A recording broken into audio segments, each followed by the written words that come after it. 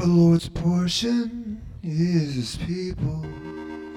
Jacob is a lot of his inheritance. He found him in a desert land, in the waste, howling wilderness. He led him about and instructed him. He kept him as the apple of his eye. As an eagle stirreth up her nest, fluttereth over her young, spreadeth abroad her wings, taketh them, beareth them on her wings. So alone did lead him, and there was no strange God with him. He made him ride on the high places of the earth, that he might eat the increase of the fields. And he made him suck honey out of the rock, and oil out of the flinty rock, butter of kine, milk of sheep, fat of lambs and rams, of the bread of Bashan and goats, with the fat of kidneys of wheat. And thou didst drink the pure blood of the grape, the Jeshurun wax fat and kid.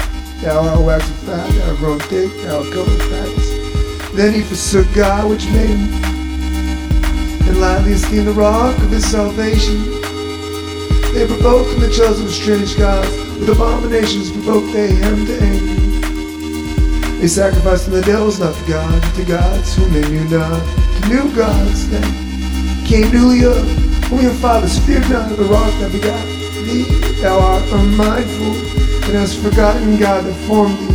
And when the Lord saw it, he abhorred them, because of the provoking of his sons and of his daughters. And he said, I will hide my face from them, I will see what their end shall be.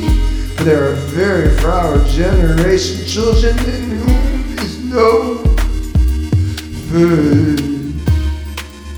They have moved to jealousy with that which is not God. They have provoked me to anger with their vanities, and I will move them to jealousy with those which are not a people.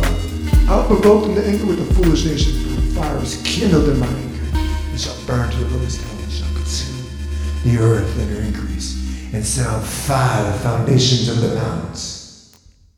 Praise the Lord.